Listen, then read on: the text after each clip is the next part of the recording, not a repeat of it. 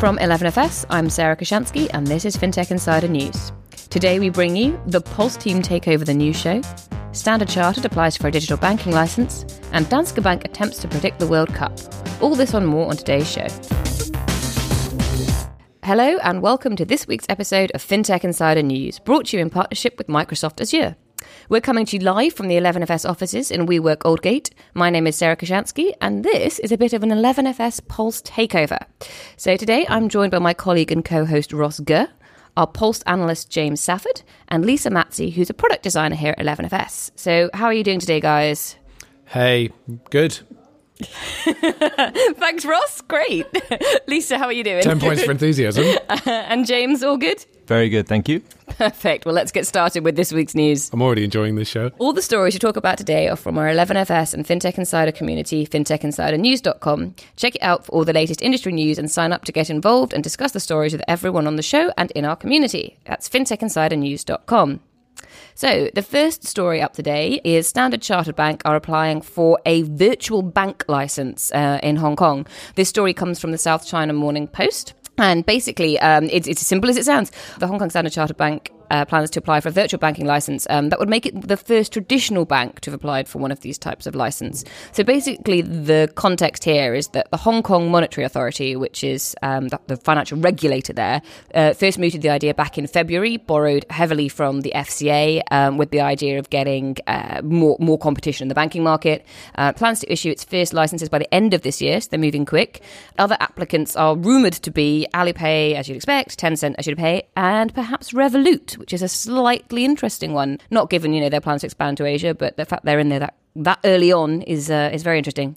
So, James, I know you had some thoughts on this one. Yeah, so essentially this is a really interesting situation in which Standard Chartered are trying to nullify what's going on in mainland China. So predominantly around WeChat Wallet and Alipay, as you mentioned, who have also applied for licenses, but the ability to kind of offer an opposition to these services and to get their own kind of boots on the digital ground seems like a really interesting way to combat this. So, we do have a little bit of a look on Pulse on some of these products. And the one thing you notice about WeChat Wallet and Alipay initially is that these are services which are not predominantly traditional banks. These are, e-commerce sites and other such services. So we don't really get the opportunity to see how the big banks are going to look at virtual payments and virtual banking up until now. So it's quite an interesting little look. Definitely one to watch. Interesting for sure. I think, to James's point, I think it's ever so slightly reactionary. I think, there hasn't been this sort of transformative, the impact that we've seen here in the UK, for example, in Hong Kong. I think they're looking outwards at the UK, definitely from a regulatory perspective. They're doing a lot in terms of private-public funding, sandboxes, that sort of thing, and really trying to drive that initiative, like Charles Dorsey and the guys at Invest HK doing some really great work. But I think I spoke to Li Wang, for example, at the Innovate Finance Global Summit from Alipay. One of the most interesting things that she said was that people now in China with, for example, Alipay can pretty much live their day-to-day lives just with their phone and the Alipay app. And I think so, obviously, Standard Chartered in this instance are doing a little bit to try and catch up there. Yeah, I mean, to sort of bring it round to the product element, which, aspect which James brought up there, I think what's really interesting, and maybe you can speak to this, Lisa, is I think a certain amount of it is that Alipay and WeChat and Tencent's products are really well designed and really easy to use. But I think another aspect that must be considered is that those services don't actually exist. The standard banks, as Ross says, haven't got there first. So, do you have any thoughts on if they're going to try and compete, is the product design as important now that those services are out there? I think it is important, but then the problem is that a lot of people, if they haven't used products that are as slick as these, they don't actually know what they're missing out. So they're just I'm just going to use what I'm used to use. And people get used to certain journeys, people get used to certain experiences, and if they've never experienced a really slick product design, they're not going to ask for it. Another really interesting part on that is the kind of the range of kind of products that Alipay and WeChat have. Most notably, I think the Zhima credit rating system, which must really terrify the Hong Kong government into thinking, well... Do you want to explain that a little bit, what that is, for people Sure. who don't know?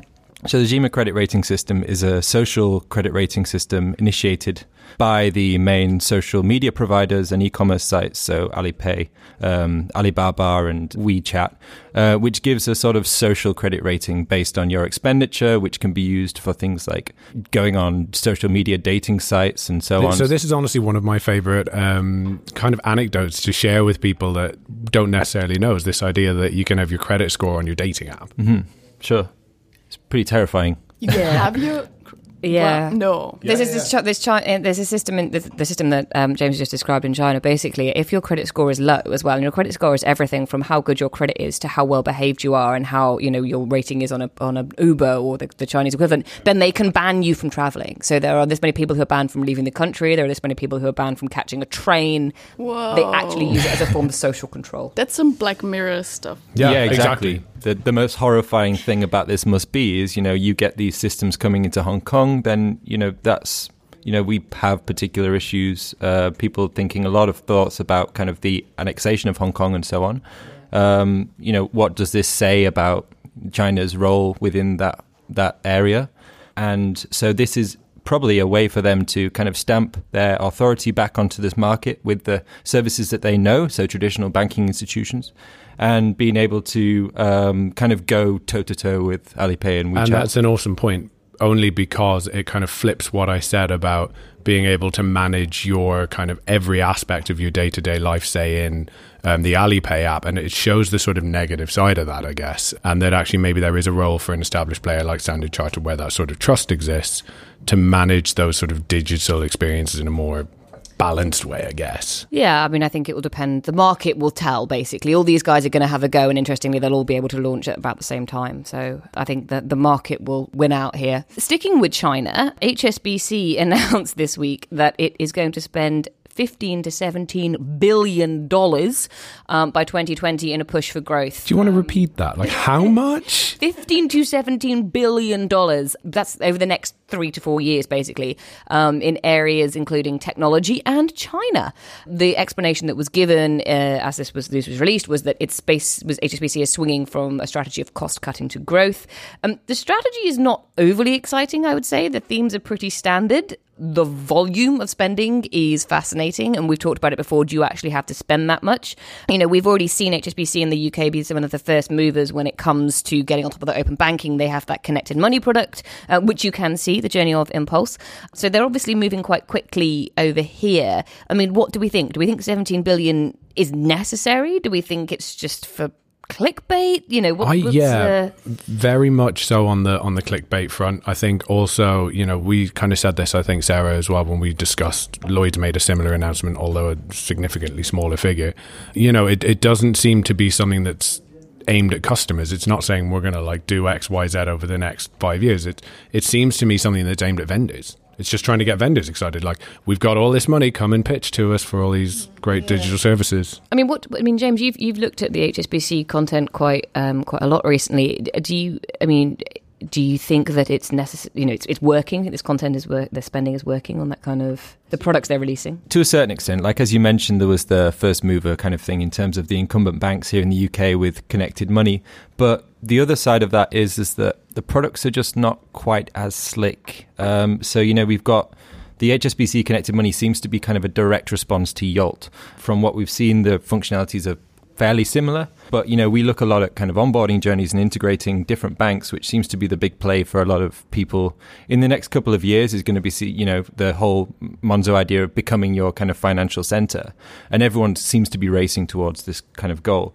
But, you know, Yolt's ability to integrate with people like, you know, the slicker fintechs like Monzo and Starling and so on gives them a real point of difference because they can do the onboarding process really quick. Whilst HSBC Connected Money, they're integrating with traditional players in the UK. So, you know, you're going through a process of integrating with Lloyd's. It's a bit, you know, neither of these sides are particularly slick.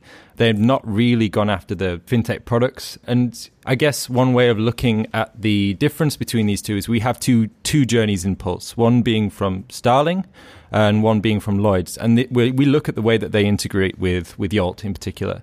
And to illustrate the point, the Starling process is super quick. You verify with a code and then you're straight in. And then the Lloyd's process is probably double the length. You take double the amount of time to get through and get aggregated onto the account. And it seems to be the problem there is the same for HSBC Connected Money. They've got all these traditional players on their site who aren't really doing anything innovative, and they're not really looking for ways to do it. There's actually quite an interesting point within that, because if they've gone live with a product where the journeys are suboptimal and they're only integrating with direct competitors, so established sort of tier one banks in the UK, you actually have to question the underlying motivations there. So are they trying to deliver an awesome product for customers, or are they just trying to capture market share from their direct competitors? Totally fair. I mean, I think what stands out to me is that you can spend all the money in the world on a product, but if you haven't thought it through, defined it effectively, designed it well, and made sure it's a slick and good user experience, and validated it with customers, how much money you spend on it, because no one will use it. Agreed. I mean, it depends on the value it delivers. If it gives you actionable insights, then I would say on some open banking research. And we did rate all the big banks' journeys, and Lloyd's actually scored really high. And because I think, define slick. What is a slick journey? Like, does it mean like you only have very few steps? Or does it mean, I don't know, like the transitions are super smooth? Yeah. Or what does it mean? Like, or is it a fancy design? I think it's really important to like acknowledge the slick journeys of the big players as well. I think it is. I think the only issue is that Lloyd's typically, comes out looking quite good against its direct competitors, but really it's just sort of like the best of the rest, or the least worst. Yeah, maybe. But then also, like, I think, like, we were talking to people and they were saying, I trust them because they have so many security steps. Yeah, it absolutely comes down to, as you said, the value it provides. And if if it doesn't provide value to your customer, it doesn't matter, to both your points, how slick it is, how pretty it looks. It doesn't matter if you spend £10 billion on it. If it doesn't work, it doesn't work, and people don't want it. I think bringing it back on this one as well. So the early read, I think, is that this, from HSBC in particular, is not like a revolutionary strategy review. It's just about accelerating growth. And I think with particular eyes on Asia, and actually their share price fell by 0.7% because shareholders were disappointed that they weren't actually going to increase the dividend. They were just sticking with existing dividends. So it's really just an expansion package. Yeah, I mean, it's just one of those things that sounds, as we said, it sounds quite clickbaity. But moving on to something that is absolutely clickbaity, but with a brilliant story behind it. Adyen is the biggest European tech IPO of the year. So people who've been watching this, Adyen, which is a Dutch payments processor company, is to some known as the dark horse of fintech, but nobody is surprised. These guys are good. They are really, really good. They compete with sort of the likes of Stripe and to a certain extent PayPal. Basically what they do is they enable companies to accept payments. Originally that was exclusively online, but now they've moved into offline point of sale acceptance with a partnership with Verifone. The prices is just absolutely astounding. So the market value at the IPO was 12.8 billion euro, which is about $15 billion. So that is not only like the biggest European tech IPO, but the third biggest IPO in Europe this year. This is, huge, especially when you look at, so I wrote a piece recently about what iZettl's price might have been had they IPO'd rather than selling. And in the end, they sold to PayPal for double their IPO value, which is only 2.2 billion. So it's, but my point is Adyen is absolutely huge. The shares are priced at €240 each. They reached €504 early Wednesday, came back down to about only €437 by the end of the day. So, I mean, this is a seriously big company that's done seriously well. I think the question here is, there's two questions. One is, who's going to follow? Are any of those other companies going to, have been sitting waiting in the wings, fintech companies waiting to IPO? Are they going to come out of the gates now that they've had such success? And the second thing is, for me, it's really interesting that this isn't a really super jazzy, consumer-facing, Revolut type product. This is a very, very good behind-the-scenes slick journey that solves a problem. So maybe that's actually where we should be placing our bets rather than on the super whizzy, B2C products. Some awesome points. I think they're a fairly niche provider, but what I guess they're challenging the sort of the big banks and the credit card issuers because they've so long sort of controlled that payment processing, space, and what's been so interesting about this is that it's actually upped the share price of kind of direct competitors like Wirecard, and kind of there's a lot of really good sentiment like playing in this space now, which is quite exciting. But the worry is, at its current price, it's trading at almost 100 times its projected earnings after tax, and that's speculation. That is just a speculative bubble. That's not unusual. That's no, it's not unusual. And in fact, if you look at, when Square IPO'd a few years ago, they actually tried really hard to avoid that happening and ended up underpricing their shares. So their shares were only like $9 each. Again, it's all relative only. Yeah, I'm not sure that this is... So the point that, Ross, I think you're getting at here is this a bubble? Is this too much? I really don't think it is. For what this company does and what it's worth and how much room it has to grow. I mean, it displaced PayPal as eBay's payment processor earlier this year. And now PayPal are eBay's baby, literally. So I disagree with you on this, but we will see. Yeah, we'll see. It's interesting in terms of like there was the idea of what defines a fintech product nowadays, in the sense of like the disruption element of it and all that kind of stuff. It seems like Adyen isn't really going after that disruption space.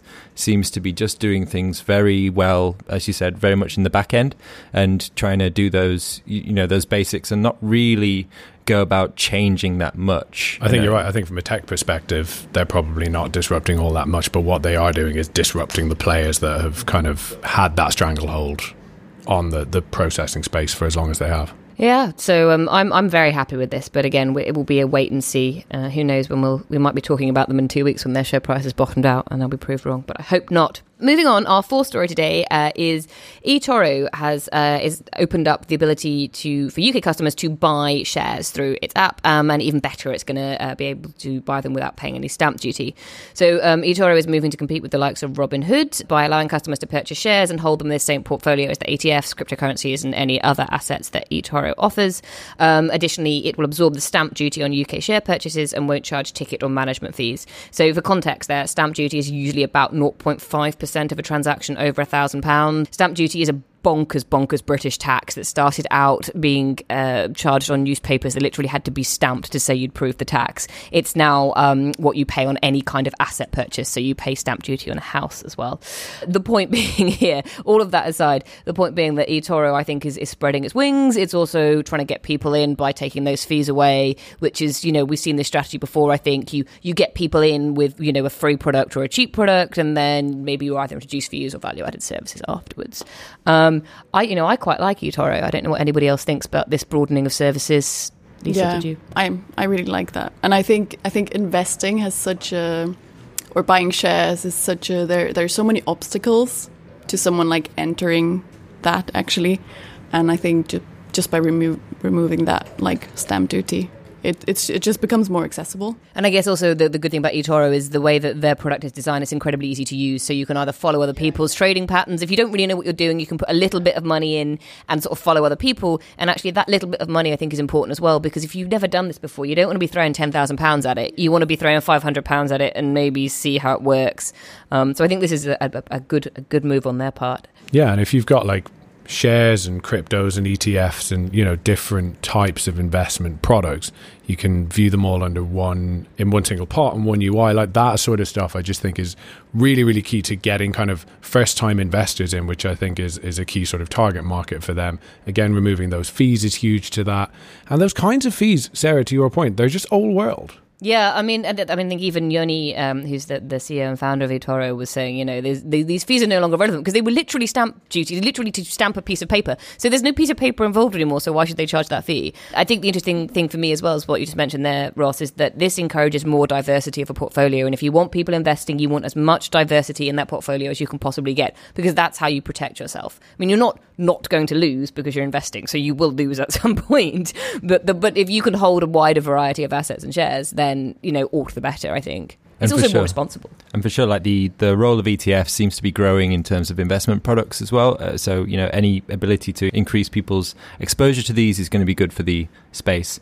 And, we've got the wild kind of prices of crypto assets and things like that. Having those ETFs there kind of gives it a bit more of a sense of responsibility. You can invest a lot less. Typically more stable, typically cheaper to trade. So all of that sort of stuff. I think another thing that eToro, and correct me if I'm wrong, has done quite recently is they only used to let you go kind of long and short So stake a position. I think now they actually let you own. So that's the more complex. Duty, right? Yeah, that's the more complex bit under various investment legislation, is that basically what they allowed you to do before is a very standard process in investment called contract for difference. And basically you're just betting on the movement of a price. So you're not actually owning the stock or share, you're just betting it will go up or down. It's incredibly risky. It's also quite hard to understand if you you're not in that world. This, as you say, is less risky. It's generally cheaper, and also you hold the underlying asset. So even unlike cryptocurrencies, in this case you actually own those shares. They belong to you. Whether they go up and down in value is irrelevant because you actually own something. So that's the other key thing here. Right, we're going to have a quick break. We'll be back very shortly. Imagine a new era of banking defined by an end-to-end digital platform that is open, packaged, and upgradable. Harnessing real-time data to enrich client lives. Adopting the cloud to increase speed, agility, and scale. Using APIs to create platforms and ecosystems that redefine value in a world of open banking. It's time to reshape banking. Temenos, with 25 years of experience spanning 3,000 banks in over 150 countries, helps banks achieve their digital vision faster. Welcome back. As a reminder, FinTech Insider is brought to you by 11FS. We build fully digital products and services for clients big and small. If you want to reach out to us, you can find us at 11fs.com, connect on Twitter at 11FSteam, or drop us an email, hello@11fs.com. Now, on with the show. So our next story is Sarah's rant. It's been absent for a couple of weeks, mostly due to me being absent for a couple of weeks. But this is a slightly interesting one. So I would like to have a short-ish rant about Monzo's IFTTT integration. So we did interview Simon Van Scalina, who's one of Monzo's chief engineers, about this when they launched the product. You can find that interview on the 11FS blog. For those who missed the story, Monzo has integrated a service called If This Then That, hence the IFTTT. Although I've been told it's also called If Triple T. So whichever way you want to take it, that's the name of the service. How it works is that users create an IFTTT account, or they link their Google account to the IFTTT service, and then you can turn on what are called applets. They're features or services that can then be incorporated into another service. So in this case, it's a Monzo account. So one of the examples would be, if you use your card abroad, the payment is taken from a pre-existing pot of money that's been set up rather than your main account, so you can remain within a budget.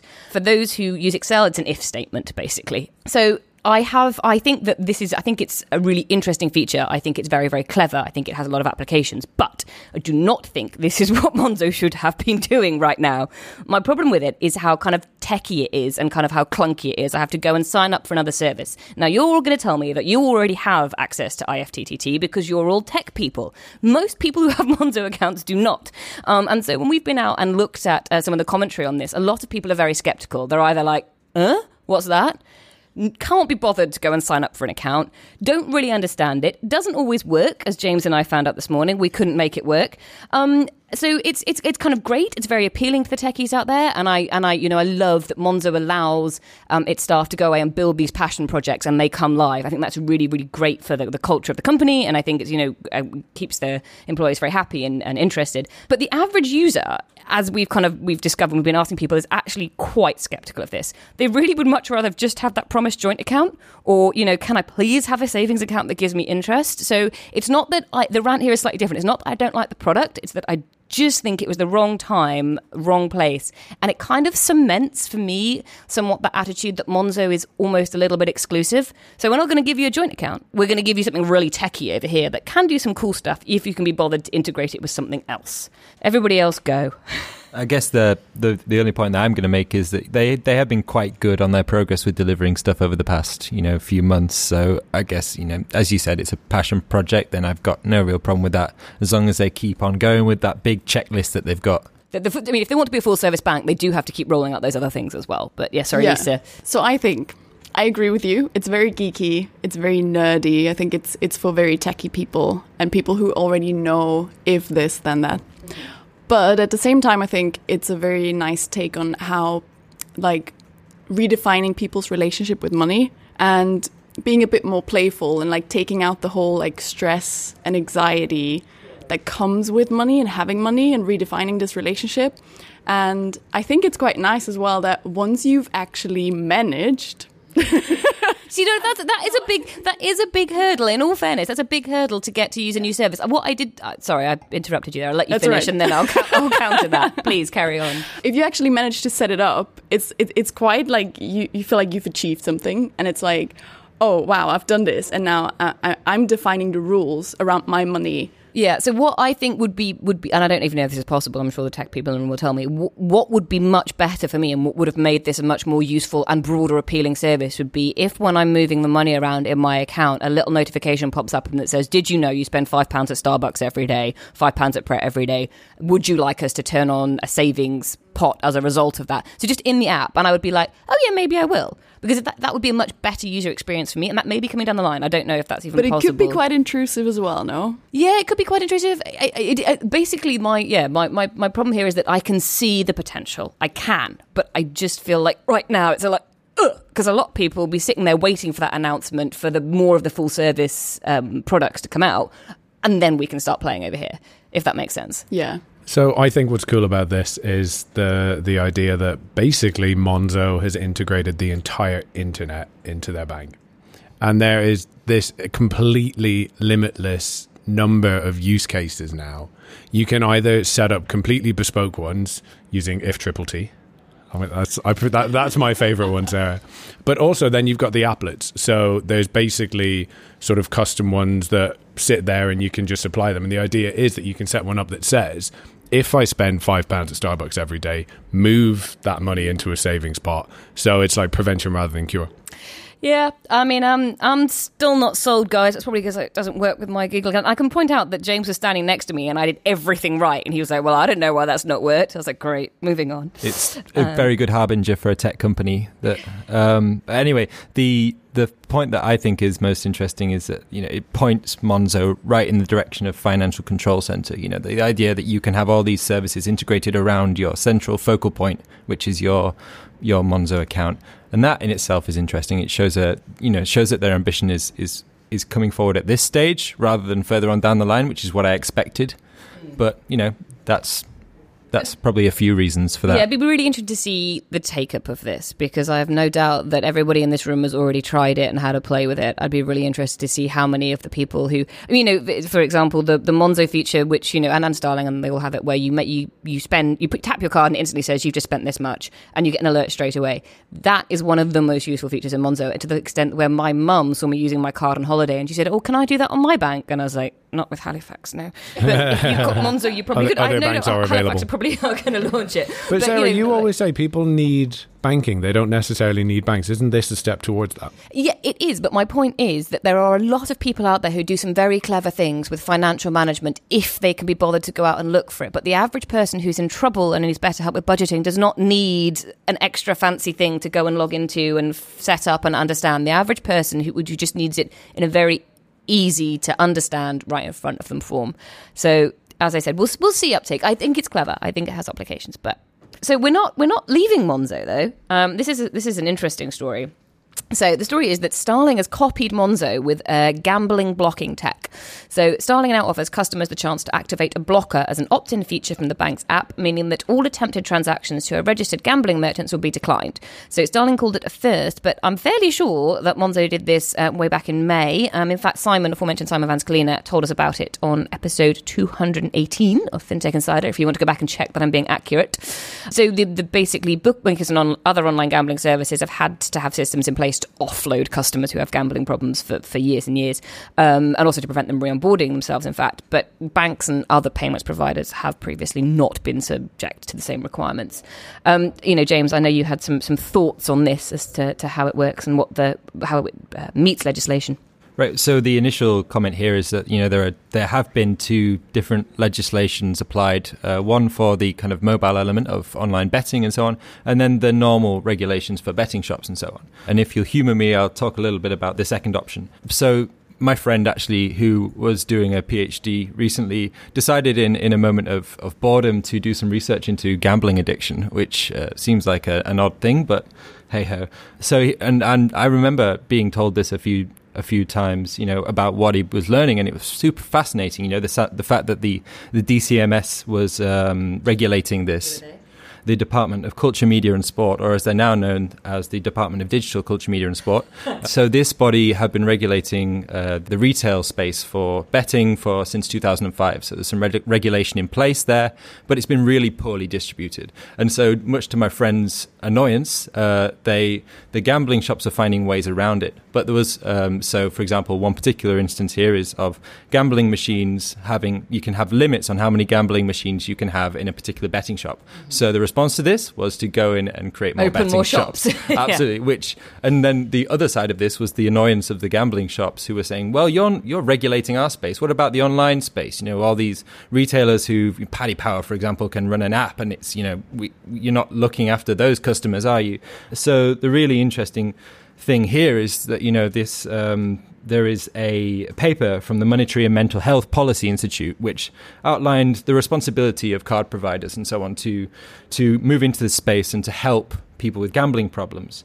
So yes, there was a blog post, I think it was the back end of last year, about how Monzo was going to deal with this and how the responsibility was there to introduce positive friction into the product. So, being able to turn off the gambling block, as it were, is a hard thing for people to do. They have to speak to a member of staff and so on. And I think it's really fantastic that, that the products are now defining the way that people are behaving in terms of gambling rather than government legislations, which have proven pretty poor at doing so. Yeah, I mean, I really like that phrase, positive friction, actually, because when we talk about, user journeys and product design, you don't want friction 9 times out of 10, but in this instance, you do. I mean, to go back to my previous point, this is the kind of product that I think is useful for people to help manage their financial and, in fact, mental well-being. Okay, Starling have copied Monzo, but to me, it's a step in the right direction. Yeah, I mean, that doesn't matter. For as many people to adopt it as possible, that's the main thing here, I think. I mean, I think it was funny. The first time I read it, I was thinking about, do you know the cars that have ignition lock when you use a breath analyzer? Oh, I've heard of this. Yeah, so if you've got alcohol on your breath, the car doesn't start. Yes. And I was like, okay, is Monzo going to do that next? Well, yeah, drunk testing. Yeah. You've entered your PIN wrong twice. You've clearly had too much wine. That's the end of your spending for this evening. Yeah, but then I was like, people are also hacking these. So I'm like, you could probably you can just get out cash from your Starling account and still go and play, right? Yeah, you absolutely could. I think it comes back to James's point about positive friction, though. It's kind of like, if you add that extra step in, people might think twice. Obviously, I think the other thing that's interesting about the Starling point is that if you then try and, as you said, if you try and turn it back on, I believe Monzo does the same, you have to go through a few steps. It also says, do you just not want to dial gambling addiction help, or I can't remember what the name of it is, but like a helpline. Something actionable that takes you to a helpline. So just push a button and call somebody helpful rather than having to take that cash out or whatever. It's just that extra step. It is that positive friction thing. And just picking up on the sort of copying point, I guess what's interesting now is, certainly the Revoluts, the Monzos, the Starlings, they've proved market fit. They've built fairly impressive, although not massively scaled, customer bases, and they've built, I think, what are pretty good core propositions. It's really interesting to see the sort of iterative sort of builds now, because they are just copying each other. So like Pay Nearby Friends, we had Monzo.me, Rev.me, Settle Up from Starling, now this. It's just really interesting to see they're kind of throwing things out there, seeing what sticks, and then kind of all moving one after another. It's funny for me because, obviously in the process of looking after Pulse content, whenever a new product is released from a Revolut or something, then I automatically have to think, oh my God, now I actually have to go out and recruit a Revolut journey, a Monzo journey, a Starling journey, and so on. It just adds this extra layer of kind of competition between the groups, I think. I was just thinking, I haven't gone through that journey when you actually opt in, because it's an opt-in feature, right? Mm-hmm, yeah. So I wonder what it tells you. Is it like, well done? Interesting. What's the messaging around it? Is it positive messaging? How does it work? How do users even discover this feature? Yeah, that would be interesting to see. Actually, James, there's one for Pulse. See if we can get that in there. I would love to give you an answer now, but I'm afraid I don't have one. So keep an eye out. Keep a weathered eye on the horizon. Pulse. And we're sticking with Monzo again, where we've got a triple. So the next story is that TransferWise's next partnership could be with UK challenger bank Monzo. So TransferWise announced that it partnered with France's BPCE group earlier this week. And there are, according to sources, in inverted commas, the International Money Transfer Service and European Unicorn is working with challenger bank Monzo. The tie-in would likely see TransferWise functionality offered within Monzo's mobile banking app, courtesy of the TransferWise API. Would give you the ability to basically send money to other people and other currencies from within the Monzo app. So TransferWise is going to be, a service provider here. So rather than being B2C, it becomes B2B. So you'd see Monzo, your friend's money in euro, Monzo, your friend's money in dollars or whatever. Going back to your point, Ross, interestingly, TransferWise had a partnership with Starling, but that actually never came off because the bank decided that they could do it much better themselves. So this is really interesting. So it's not that Starling doesn't want to offer international transfers, it's that Starling, with its very, very tech-heavy team, decided we could just build this rather than use TransferWise. So that's really interesting for me. It's not the services that are differing, it's the delivery. I don't know, does anybody, what do we think about this? Like, is TransferWise fighting a losing battle as a service provider here, or do we think there's enough market out there for it to integrate with all these other banks and people?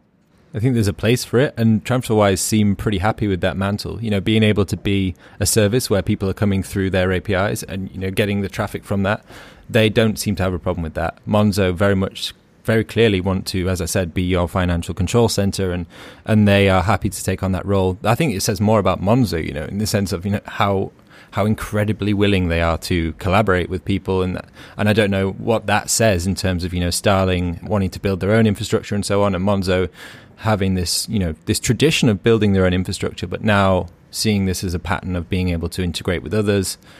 Yeah. Is that an opportunity to scale up? I agree. And I fully respect kind of Starling deciding that they wanted to do it on their own. But I mean, this is open banking. I mean, if TransferWise has an absolutely awesome API and the journey's straight through and super slick, then why not?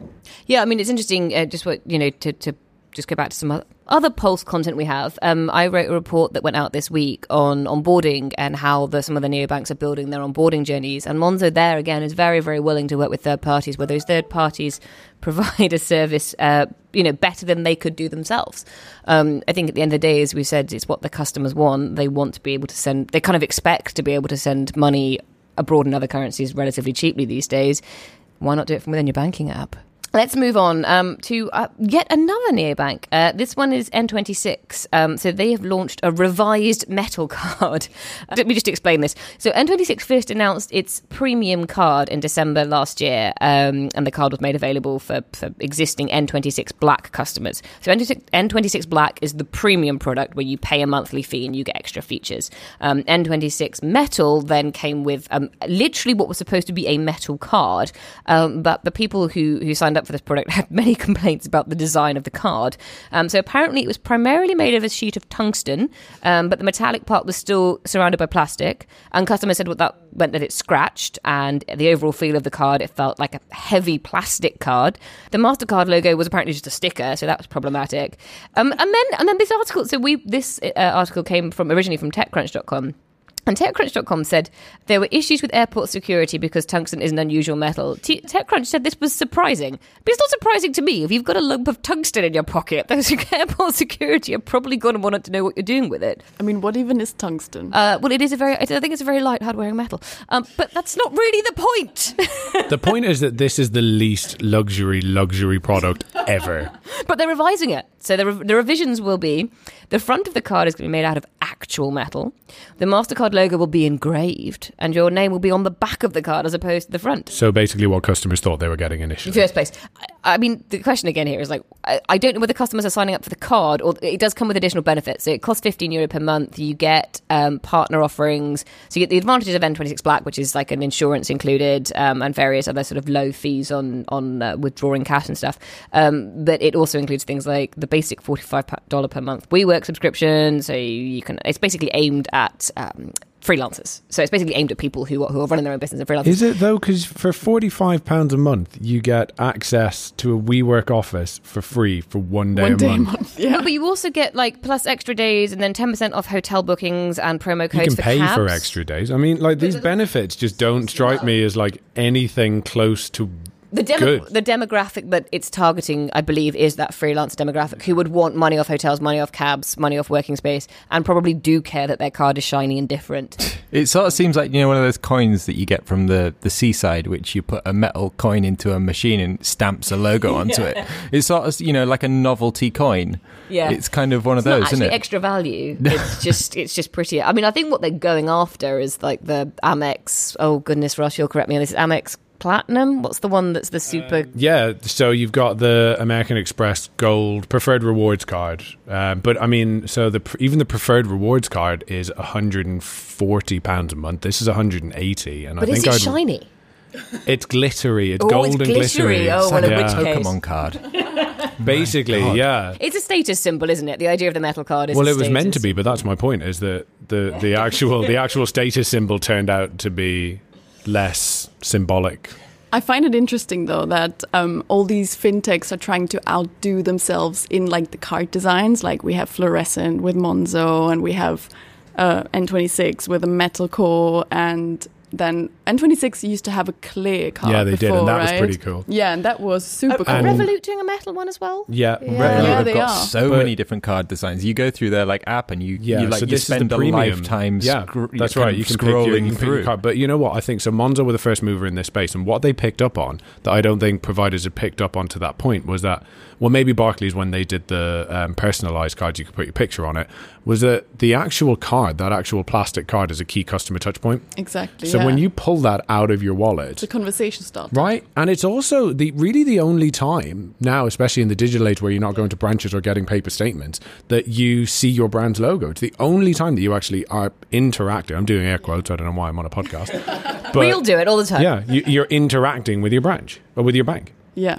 It's really important, I think. This is the first thing that people see. Like, you pull it out of your wallet, and people are like, oh, what's this? I've never seen this card before. And like TransferWise, I think on their Borderless account, they have a shiny green card. It's very green. And I think, yeah. You can find it at the bottom of your handbag, though, I've discovered. So if you dump your cards like that's quite useful. That's a useful... Do you know whose card was bright green first? Oh, we're not going down that road again. What about a glow-in-the-dark card? Yeah, see, I think a glow-in-the-dark card would be really useful for ladies who have, like, firstly, why are ladies' handbags black on the inside? That's useless, you can't find anything. And secondly, like, if it was glow-in-the-dark and every time you pulled it out, it topped up, and then you dropped it in your bag, you'd find it much quicker.